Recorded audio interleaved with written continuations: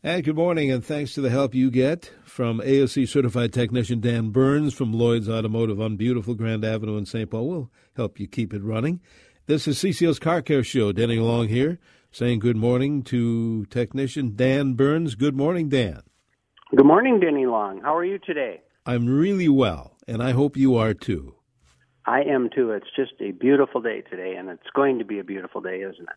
It really is today and tomorrow, and we'll get a little rain, March showers. Now, spring came in at 4:37 this morning. I was going to ask you, have you and your troops at Lloyd's Automotive been changing snow tires out this week?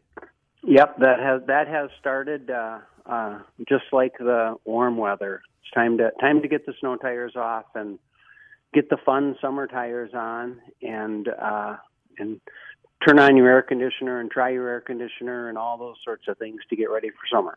That's a good idea. We haven't thought about that for a while. Testing what can happen over the wintertime with the air conditioning in cars.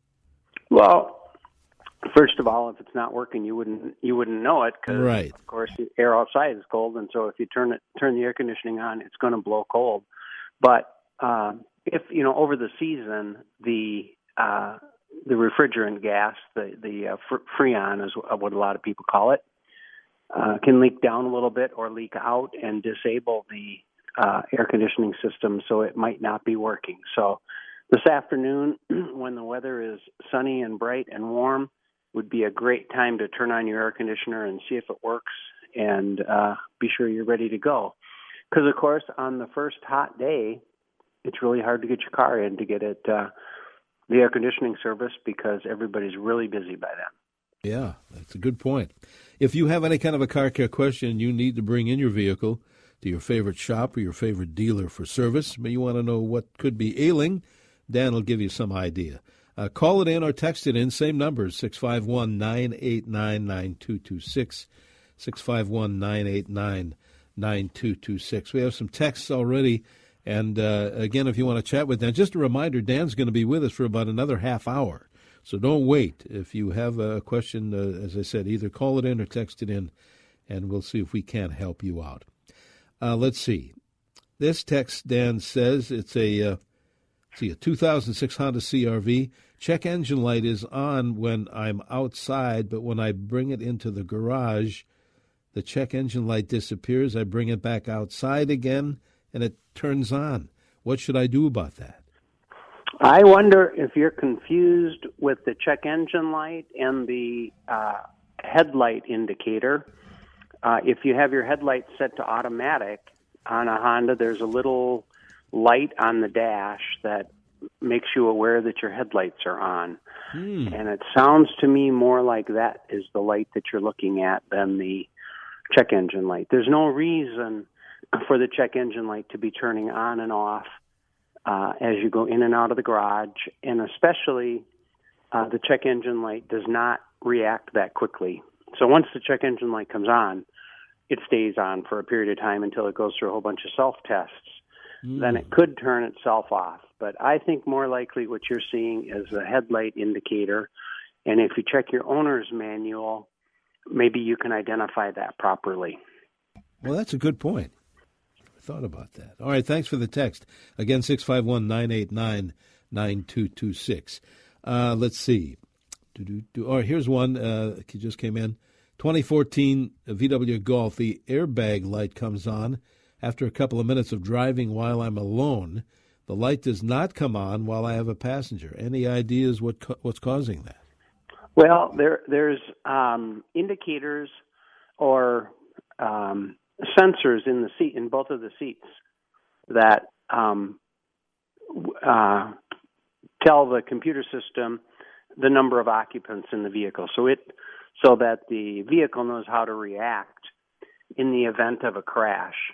And if your airbag light is coming on under different circumstances, then more than likely one of those sensors isn't working properly. The good news is that because the airbag light has been on, there will be service codes stored in the computer, diagnostic trouble codes, and we'll be able to access those and see if indeed one of the sensors has been acting up.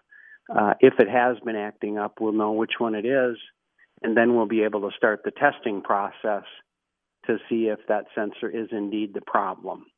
You know, that when you're doing diagnostics, Denny, when you get if that sensor is indeed the problem.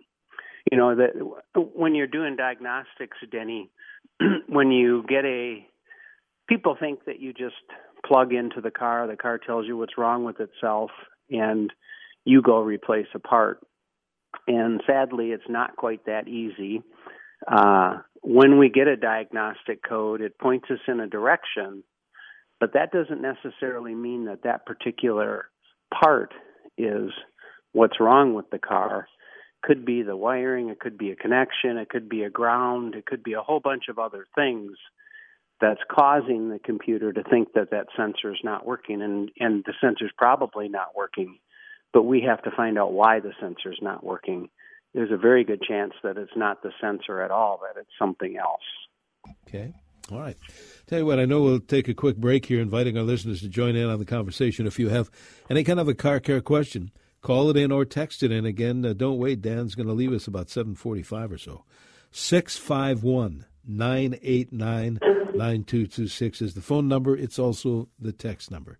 It's CCO's Car Care Show on this Saturday, the first day of spring, here on News Talk 830 WCCO.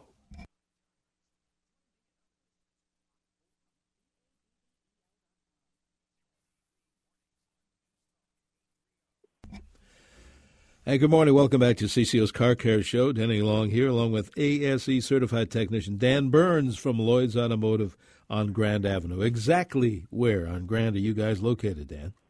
Well, we are at 982 Grand Avenue, Denny, right between Lexington and Victoria. You can find us on the web at lloydsautomotive.net, LLOYDS, lloydsautomotive.net, or give us a call as soon as this morning. 651-228-1316. All right. We'll get you that number before Dan leaves us today, which is going to be about 7:45. So send in your text or call Dan. Same number, 651-989-9226. Speaking of the phones, let's get to it. Dan, I think Amy's calling in from Waconia this morning. Amy, you're on with Dan Burns. Hi, thanks for taking my call. I have a Toyota 05 Sienna, and this week when I was backing up the car, it felt like it's jerking a lot. We did get a timing belt replaced and oil change done.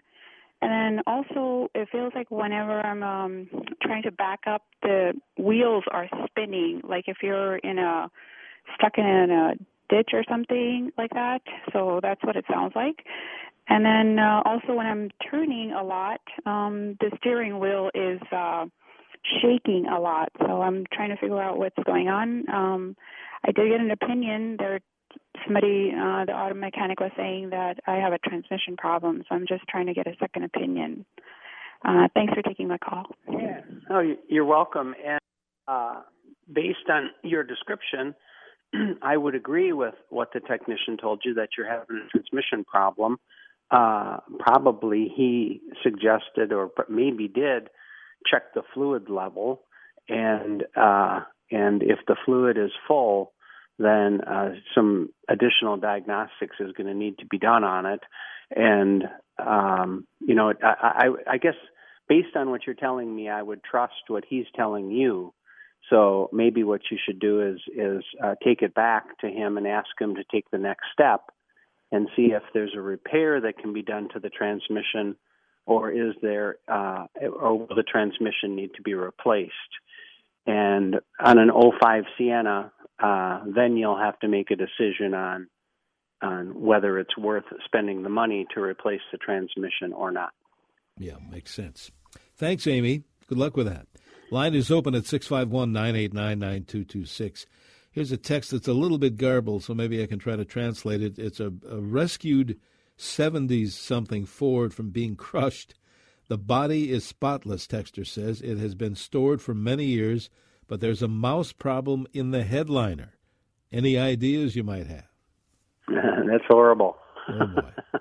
Yeah, that's horrible. Mice, especially mice that have been living in a vehicle for a long time, create terrible, terrible problems with the things that they've chewed on and where they've nested and the smell that they leave behind because of their mess. And so that can be a big, big problem. And I don't know if they've been living in the headliner, if you're going to get away with any kind of hope of removing the mice or anything like that. I think that once that smell is in there, it's in there for good until you replace all of the fabric in the vehicle. And, if it's a classic car that's worth that kind of restoration, I think that's a good idea. Go ahead and do that. But otherwise, that smell is going to be impossible to get rid of. And we've actually, Denny, experienced that with cars that have been stored just over one season, where the mice have gotten in there and left their scent behind, and it's ruined the car. I mean, we've had cars that have been completely disassembled. All the seats are replaced, all the carpeting is replaced, and even with all that, it can still be a problem with the smell that's left behind. Ooh, how nasty! Oh yeah. My! That's a big deal. You people think of mice running through their cars, and even if you're not afraid of them, that's great. But you need to be aware of the damage that they can do. And you've experienced it, Denny, where they chewed on your wires, and on one of your old cars that we ended up fixing for you, they chewed on the wires and ruined the wires and ruined, of course, the component that the wires are trying to operate, and so things had to be replaced. And so it's a big deal.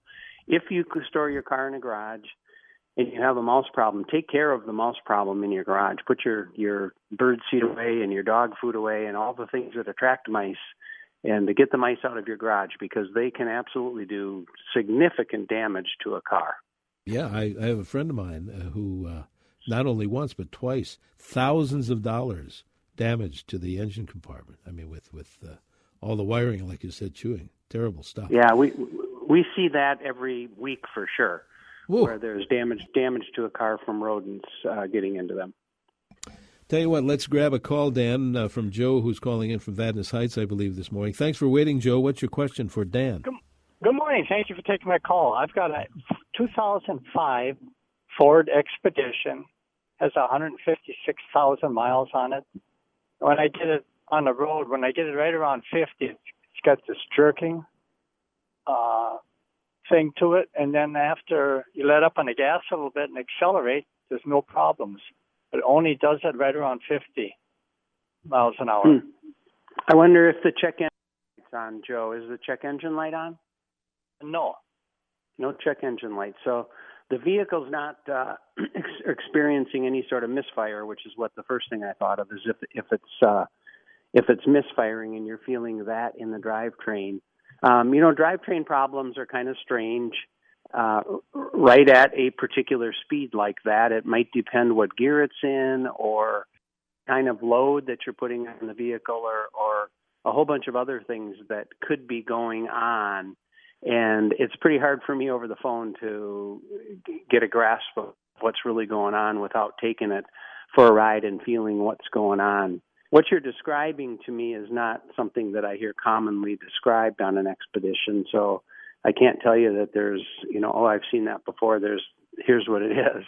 But I guess my advice to you would be to bring it into your shop and ask them to take it for a ride and experience what you're experiencing. And oftentimes when we feel it, we can have a pretty good idea what's going on. And then from there, give you an idea of what direction you might have to head with a repair and how much it might potentially cost. Okay. All right, Dan, we have to take a quick break here. We're going to look at that spring forecast in just a moment or two. Dan will be with us for about another 15 minutes or so. You want to send a text for your car care question or call Dan, 651-989-9226. We'll be back right after the forecast here in News. Hey, good morning. Welcome back to CCO's Car Care Show. Danny Long here, along with ASE certified technician Dan Burns from Lloyd's Automotive on beautiful Grand Avenue in St. Paul. Dan, we have callers, we have texters, so I know we have just a few minutes remaining in your segment of the show. Let's go back to the phones. I think Chuck's calling in this morning from Lakeville. Chuck, what's your question for Dan? Well, I had a 2020 Subaru Outback, and at about the 1 year point, the battery failed. And luckily I have a good charger at home, so I was able to charge it up to get it going. But the dealer could not find anything wrong until the third trip, and then they finally found that the battery was failing. So they replaced it with exactly the same battery. I guess my complaint is, or my question is, should we have upgraded the battery, the quality of the battery? I don't. They, of course, they won't do that. They'll replace it with the battery that the car originally came with, and I think that's fair. Whether you should upgrade the battery, maybe on the next round you should do that. But for your battery to fail in just 1 year is a fluke. I mean, that's not normal.